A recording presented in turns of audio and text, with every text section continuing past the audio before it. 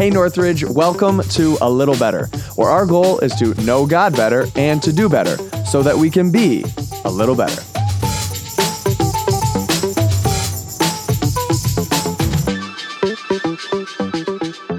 Alrighty, everybody, welcome back to A Little Better. We are so glad that you're here with us, whether you're watching or you're listening. It's an honor to have you with us. And this time is an interesting edition of A Little Better, which, by the way, as I listen back to these recordings, I always say that at the beginning of everyone. I just need to stop saying it because it's getting annoying.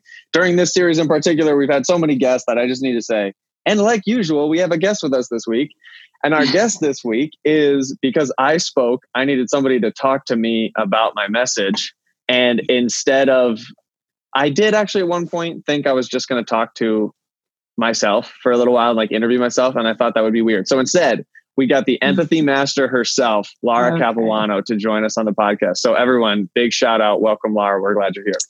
Thanks so much. I love an inflated intro to live up to. It's my favorite. Yeah, nothing like it. Nothing like it. No pressure. Actually, ideally for both of us, we would much rather someone have like a very unkind, low bar setting. She's actually terrible at this, so that everyone would be surprised. I love that it's like a little better, though. That's actually like my baseline. It's like, just start with a roast and we'll go a little better than that. Just a little better, just a tiny bit better. So for those of you who don't know Laura, she works on our Henrietta team and she is the campus director, which means that I don't know what that means. I said that same thing about Matt. I don't know what that means for him either. You and me both, Aaron.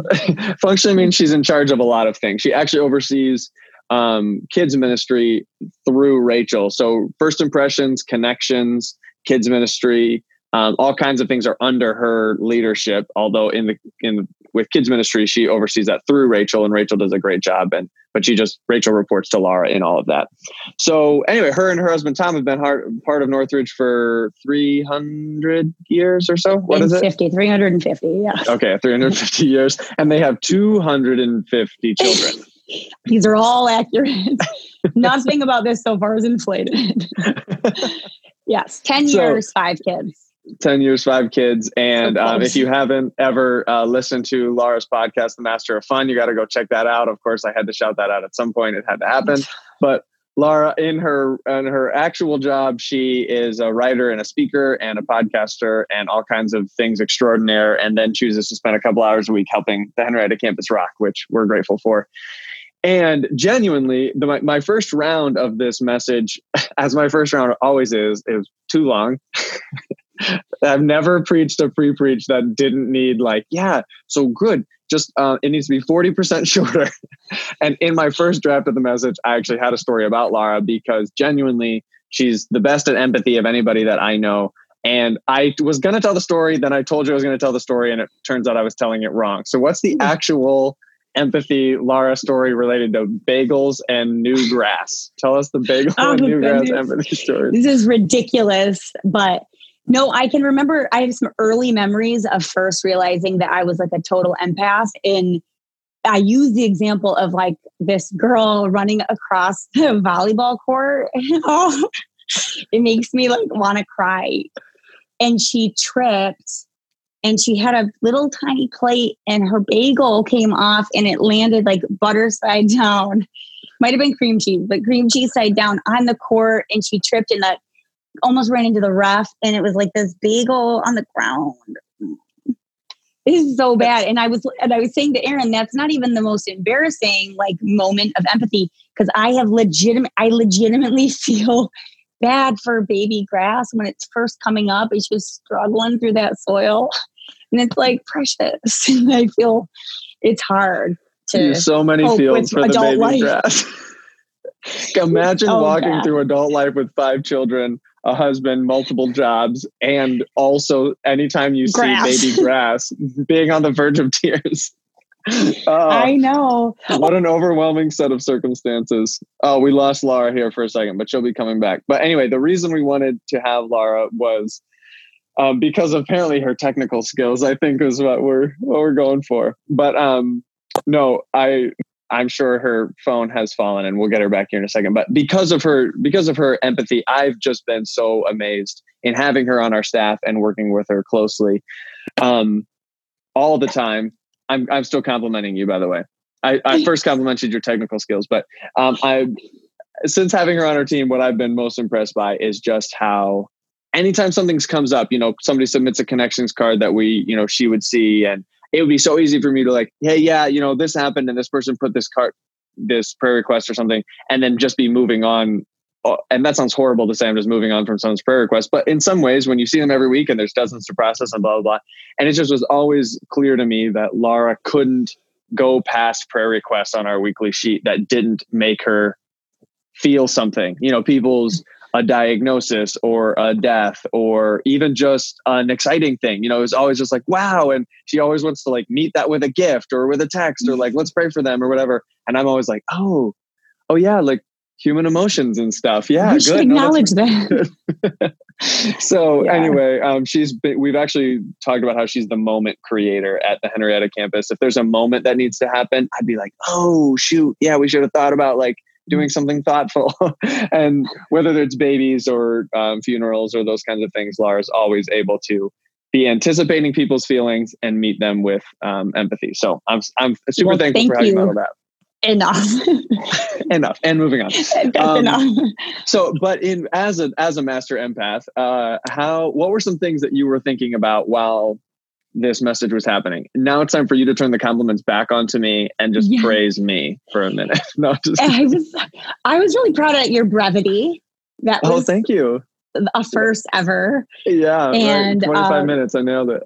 Yeah, that was great. But that made me excited to like hear more from you about, I know I read your manuscript, and so I saw some of the things that you cut. And so I kind of was excited to fill in some more pieces and think through a couple of different things. And one of the things I was really wanting to hear from you was you had talked a little bit about that kind of imagining somebody else or imagining yourself saying the thing that the other person is saying and entering into that with them. So, and you mentioned an example of a time that you did that, but I was wondering about a time that somebody entered into empathy for you or with you, and how did that shape your view of that situation? How did it make you feel? I know you say you're not great at empathy, but I think you're a lot better at it than you realize. And so I was just wondering about that, like a time where you felt like, oh, wow, I was met with empathy in an experience that you expected something different. Sure. That's a really good question. And I would say my first thought is when someone meets you with empathy, it actually isn't necessarily notable because you're already feeling. So like if I'm feeling sad at level 10 and I tell someone about it and they come in sad at level 10, it actually doesn't even register as being unique because it's like, of course they're feeling sad at level 10. I told them a sad thing. And so empathy actually in relationship feels almost undetectable because when you and someone else are seeing something the same way, it becomes unconscious. Neither of you has to talk about it because you share this perspective completely. So in some ways, being the selfish and non-empathetic person I am, anytime I'm sure I've been met with unending empathy all the time. And it's never even triggered as something that should be notable because it's really only when you're met with a lack of empathy until you're trained to notice it. And I think that I hopefully I've gotten better at that, but like, it's a lack of empathy that's super noticeable. And then once you realize how hard empathy can be, then anytime you experience empathy, you're like, oh, this person gets it. You know what I mean? Like, oh, hallelujah. It's so much better than the lack of empathy. Yeah, exactly. So, I mean, I can think of times when I, was really stressed out, like in college or, working on a project or something and going to a professor and just being like, my life is insane right now or whatever. And then not being like, well, hey, deadlines are deadlines. That's how it's going to be. And in some ways, you do want standards. And I don't want to be like just given an excuse every single time. But I can remember times of just being like the sweet relief of just knowing like, wow, they get it. They're okay. And they're going to let me be a human right now or whatever. I can, that's happened to me throughout my life. And those are times where once you become attuned to them, you realize how rare pure empathy is, and it starts to feel amazing. Yeah. No, it's true. And I do think that when the absence of empathy, if that's our baseline, if that's what maybe we grow up being used to that, and then we start to feel like sort of deficient in that skill. And it's very hard to teach. I know I'm pretty enmeshed in the world of adoption, and there's a lot of kids that have in utero exposure or have attachment issues, and it can cause like a lack of empathy to just naturally be there. And it is very, very, very hard to teach empathy. And so it's like something, if it hasn't been modeled for you, or if there's some kind of disconnect, it is something that's hard to teach at a certain age. But I was wondering too, like, do you feel like we're socially conditioned to be empathetic, or do you think we're more socially conditioned to be less empathetic? Okay, so social conditioning seems to imply probably a degree of expertise that I don't have. So I don't know that I can. I don't feel like I can comment on like, or just like in your personal life phenomenon. Yeah, sure. Yeah. I would say I'm a nervous person who, when I'm pretty controlling. And so if I see something not going the way I'd like it to, I'm kind of like, but don't forget. I'm like, you're going to want to do it this way. And like, I can be very micromanaging and controlling. And so anytime someone is looking for an exception or looking for empathy, it can be very easy for me in my personality to be like, man, if I give an inch, what else are they going to ask for? You know what I mean? And I'm also very solutions oriented. So we've talked about it before on the podcast. I like the Enneagram. I'm an Enneagram 6, and I'm always nervous about like what's coming. And I meet that fear with a spreadsheet. So like, well, okay, I don't know exactly what's going to happen. So this is a task list, and I got to get it written down. If I can just think it all through and journal about it and meet it with a plan. And I can just start to get nervous that if I allow this person to, I'm starting to think worst case scenario. So if I don't give them the truth now, or if I don't correct it now, then they're going to get out of control, and I'm very what's the word I'm looking? Solutions oriented. I'm very solutions oriented, and empathy is like kind of a horrible solution space. And so in a culture, probably America as a whole, not just about me, but I would say probably most, I just think of the average American experience. It's very solutions oriented, very meritocracy, very like, you got to work and get it. And if you just this and this and this, it'll all work out. And if you think that way all the time, then empathy is kind of like your worst nightmare, because that just means you have to, for a time, you're going to have to sit and do nothing and just feel stuff. Right. And for especially a male in America with a feeling like you always have to produce something, that's like the word. I don't want to sit in feelings for any time if I can avoid it. I just want to get out of them. I want to get through to a solution as fast as possible. And so when you hand someone your raw emotion or empathy, like, I'm going to enter into this with you, what it feels like you're offering them is a pass to never get over whatever they're expressing. And so I'm immediately like, okay, I'll feel kind of bad, but just bad enough so that you kind of feel like I care, but not bad enough that you think it's okay to stay here. You know what I mean? To enable you. Yeah, I'm not going to become an enabler. So I have to. So yeah, I don't feel like I'm answering your question, but I definitely think American society is looking to ensure outcomes. And so empathy feels very scary because it's slow, it's emotional, and it doesn't offer any solutions. Like, there's no takeaways. It's just, you feel bad or you feel happy. No, I get that.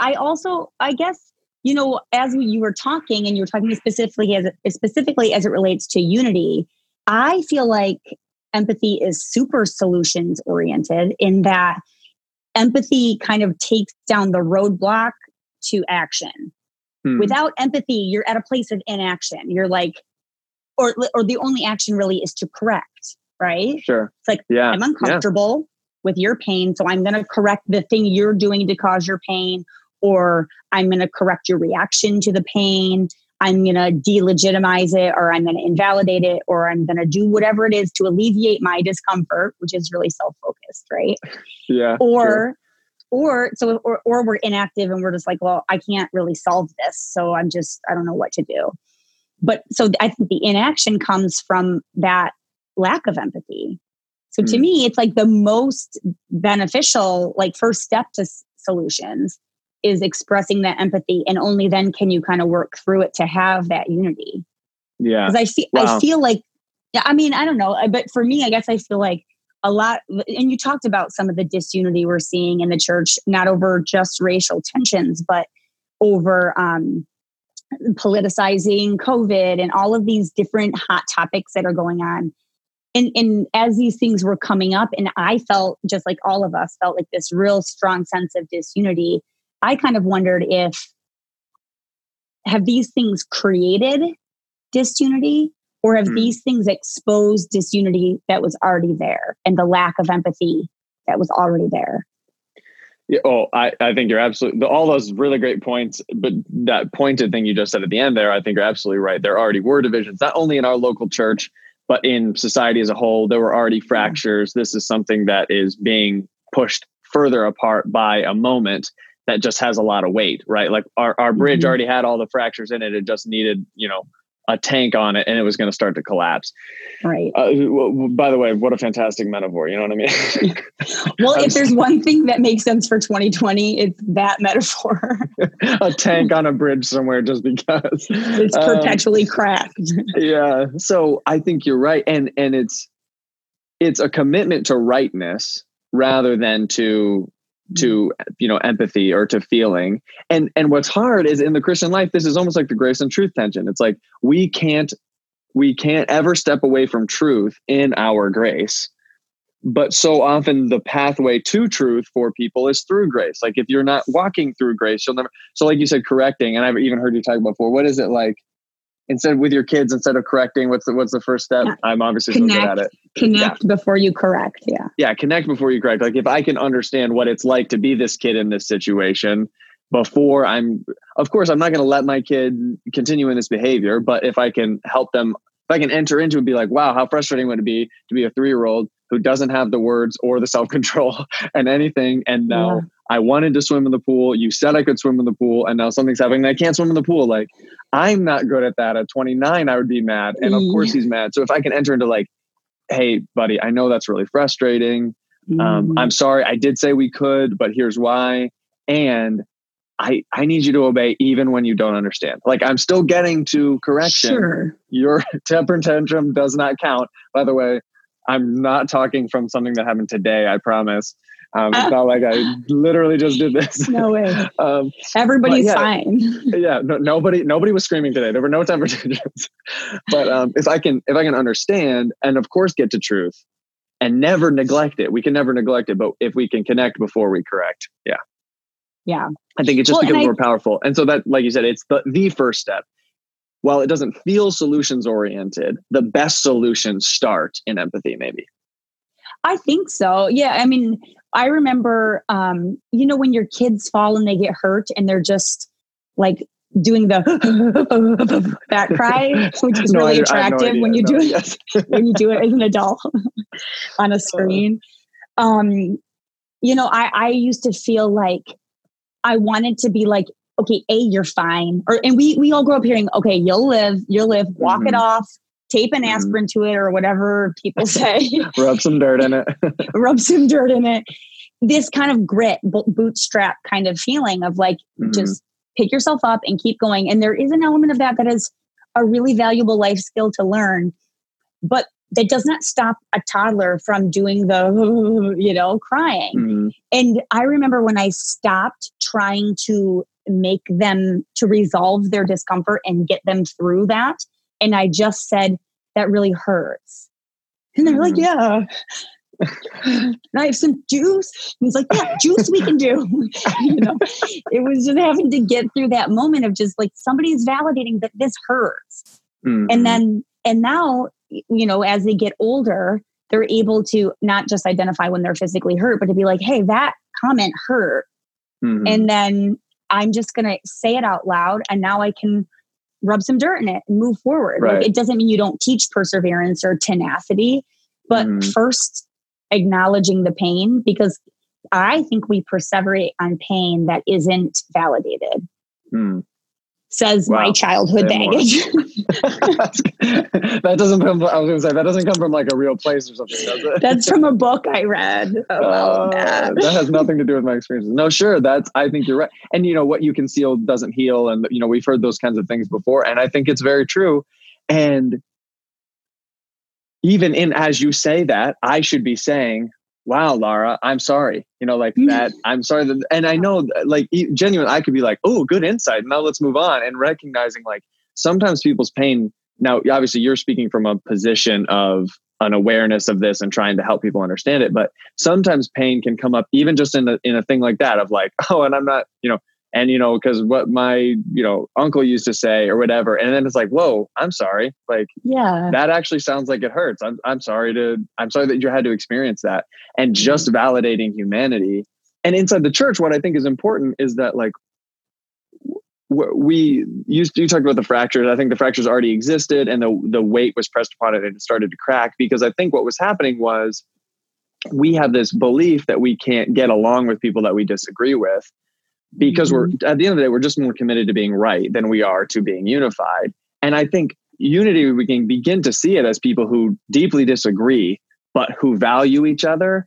Then it will help us with empathy, because then I can say, like, to the anti-masker or to the always masker, you can say, like, wow, I wonder why they're an always masker. Oh my goodness, they're an ER doc, or like they have, high risk people in their homes, or the anti-masker, like, man, they genuinely value freedom. And, like, honestly, they have constitutional rights they're trying to protect. And that's valid. Like, if we can see it from their perspective or whatever, if we can get there, we can then go, hey, look, I can't agree with you because I'm not going to operate that way. But I totally get why your fear of the government would drive you to the position you're in right now, or your fear of this disease would drive you. So, like, I am not upset that you're never or always going to wear a mask, because I hear you. I see you. Your pain, your fear is hurt. It's real. I mean, it's heard, and it's real, and it's validated. Yeah. Now let's move on. Well, and how much more likely is the always never whatever masker or something else? How much more likely are they going to be to enter into a middle ground conversation if they feel like nobody's trying to pull them away from their position or from their pain or from their experience, but they're trying to, I heard a quote recently. Someone said, I'm not here to call you out. I'm here to call you in.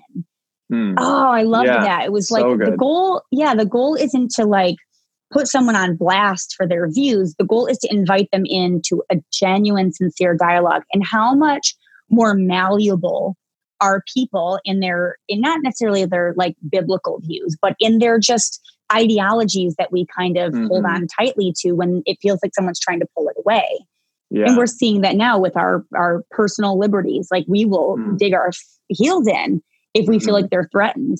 But if you say, like, I'm not here to change your mind, I'm here to understand your mind, I think people are a lot more willing to enter into either a respectful, honest dialogue about things, or even open their mind to other viewpoints, which may shift their perspective.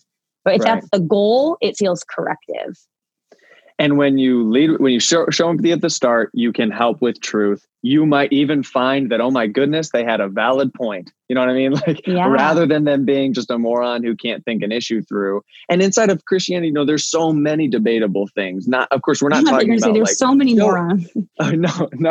I mean, yeah, probably. But, we're not talking about, like, hey, I understand your heresy, and so I just want to sit with it. You know what I mean? But at the same time, that is true. Their humanity, we should sit with, man, where did they get their training, and why do they have that view of God? And, like, even with a person who's an atheist, we should be able to be empathetic. But especially when it comes to debatable doctrinal issues, we should be able to be like, man, there are smart people on this issue, so I can enter into what you think. And if you can lead with, this is a human, they think what they think for a reason, and I can understand the humanity before I begin to correct, everything gets less tense. And especially when it comes to pain, I feel like this is so important. When it comes to celebration, for sure, because, man, it's so deflating to win and not have someone care. It's so to, like, I did it, and I'm like, oh, cool. Hey, so what were we having for dinner? That stinks. but it's even more poignant when it comes to pain. And that's why I think lament, I've read 2 books in particular this past year, both by a guy named Mark Rogop, who's a pastor in Indiana. Actually, his son Jeremiah interned at the Henrietta campus. But anyway, one book called Dark Clouds, Deep Mercy, that's just about lament. And the next one was called Weep With Me, and it's about lament as a bridge to racial reconciliation. Mm-hmm. And both of them I just think are so key. It sounds so simple that like, wow, you're crying out in pain. You know what I'm going to do? I'm going to cry with you. Like that should not be groundbreaking. And it shouldn't even be, you shouldn't have to write a book to tell people like, hey, when life hurts, it's okay to cry. Like that shouldn't have to come out in a book, but I'm reading it being like, oh my goodness, what an insight. Wait, weep with those who weep? So do what the Bible says? Yeah, it shouldn't be mind blowing, but it totally is. And I think because we're so used to saying, rub some dirt in it, or, I don't want to give to, I don't want to be an enabler, that like, frankly, most of us are not on the verge of being a little too empathetic, and those 2 books, I could not recommend them highly enough because, especially the one about empathy as a bridge to racial reconciliation, which is where some of the thoughts that I had related to this passage were formed. I actually read the book after I wrote the sermon and I was like, oh, I feel so validated. I feel so heard. But I just think he makes such an excellent point where he doesn't give radical solutions to all of these problems because that's naive. Like these are really complicated topics. He's just saying, if you want your brothers and sisters to walk with you instead of against you, maybe just hear them. Just and I was like, a little bit smacked in the face by the reality of like, I guess when all I can offer is here's how. All I'm saying is, could you get over it and just do these 10 things? And that I would hate that if someone was that patronizing to my pain. Yes. And it begs the question too, if all we did as a church was start caring, if that's the only change we made and we didn't do anything actively to like pursue racial justice, all we did was just care and listen and feel it with people, what would change? It to me, amazingly so much. So much.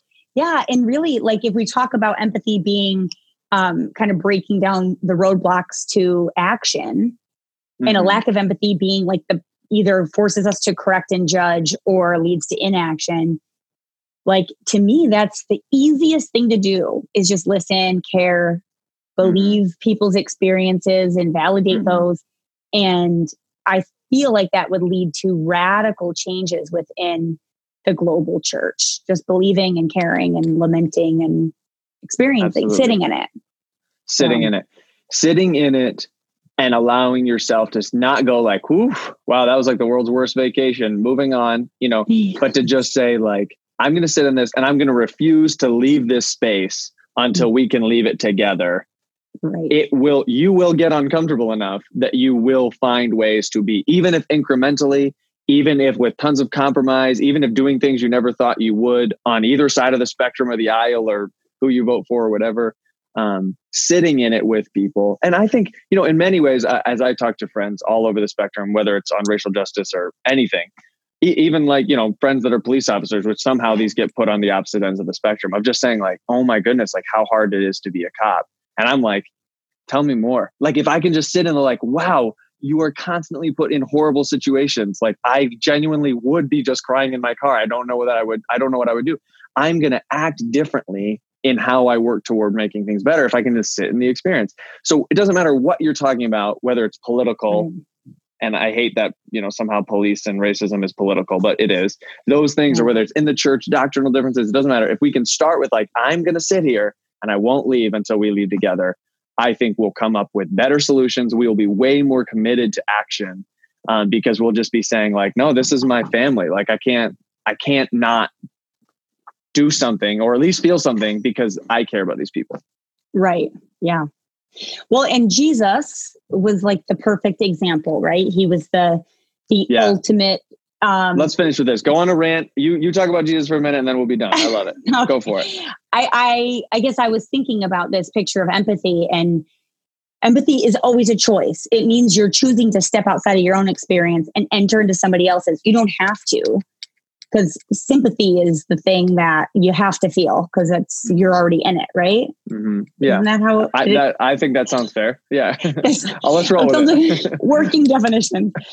But Jesus was the picture of privilege and not needing to enter into other people's pain because he was perfect in heaven, in paradise, didn't need to leave that position, and chose to come and live in the flesh, in our suffering, in our loneliness, in our despair, in our all of these different broken things in our world. And he chose to leave paradise in order to enter in to this place of suffering and brokenness with us. It's the perfect picture of empathy. One of those, my favorite verses is, I wrote it down. It's Psalm 56. We do not have a high priest. Oh, no, go ahead. Yeah. I was going a different direction. Go ahead. Okay. Psalm 56:8. It says, and this is the New Living Translation. That's my favorite for this particular passage. It says, "You keep track of all my sorrows. You have collected all my tears in your bottle. You have recorded each one in your book." I mean, when you are feeling sorry for yourself, is that not who you want by your side? Like, I have written down every single tear. I've collected them into a little bottle, and I have kept track of every single hurt. Do you want me to get the tear? I'll get the tear bottle. I'll show you the tears.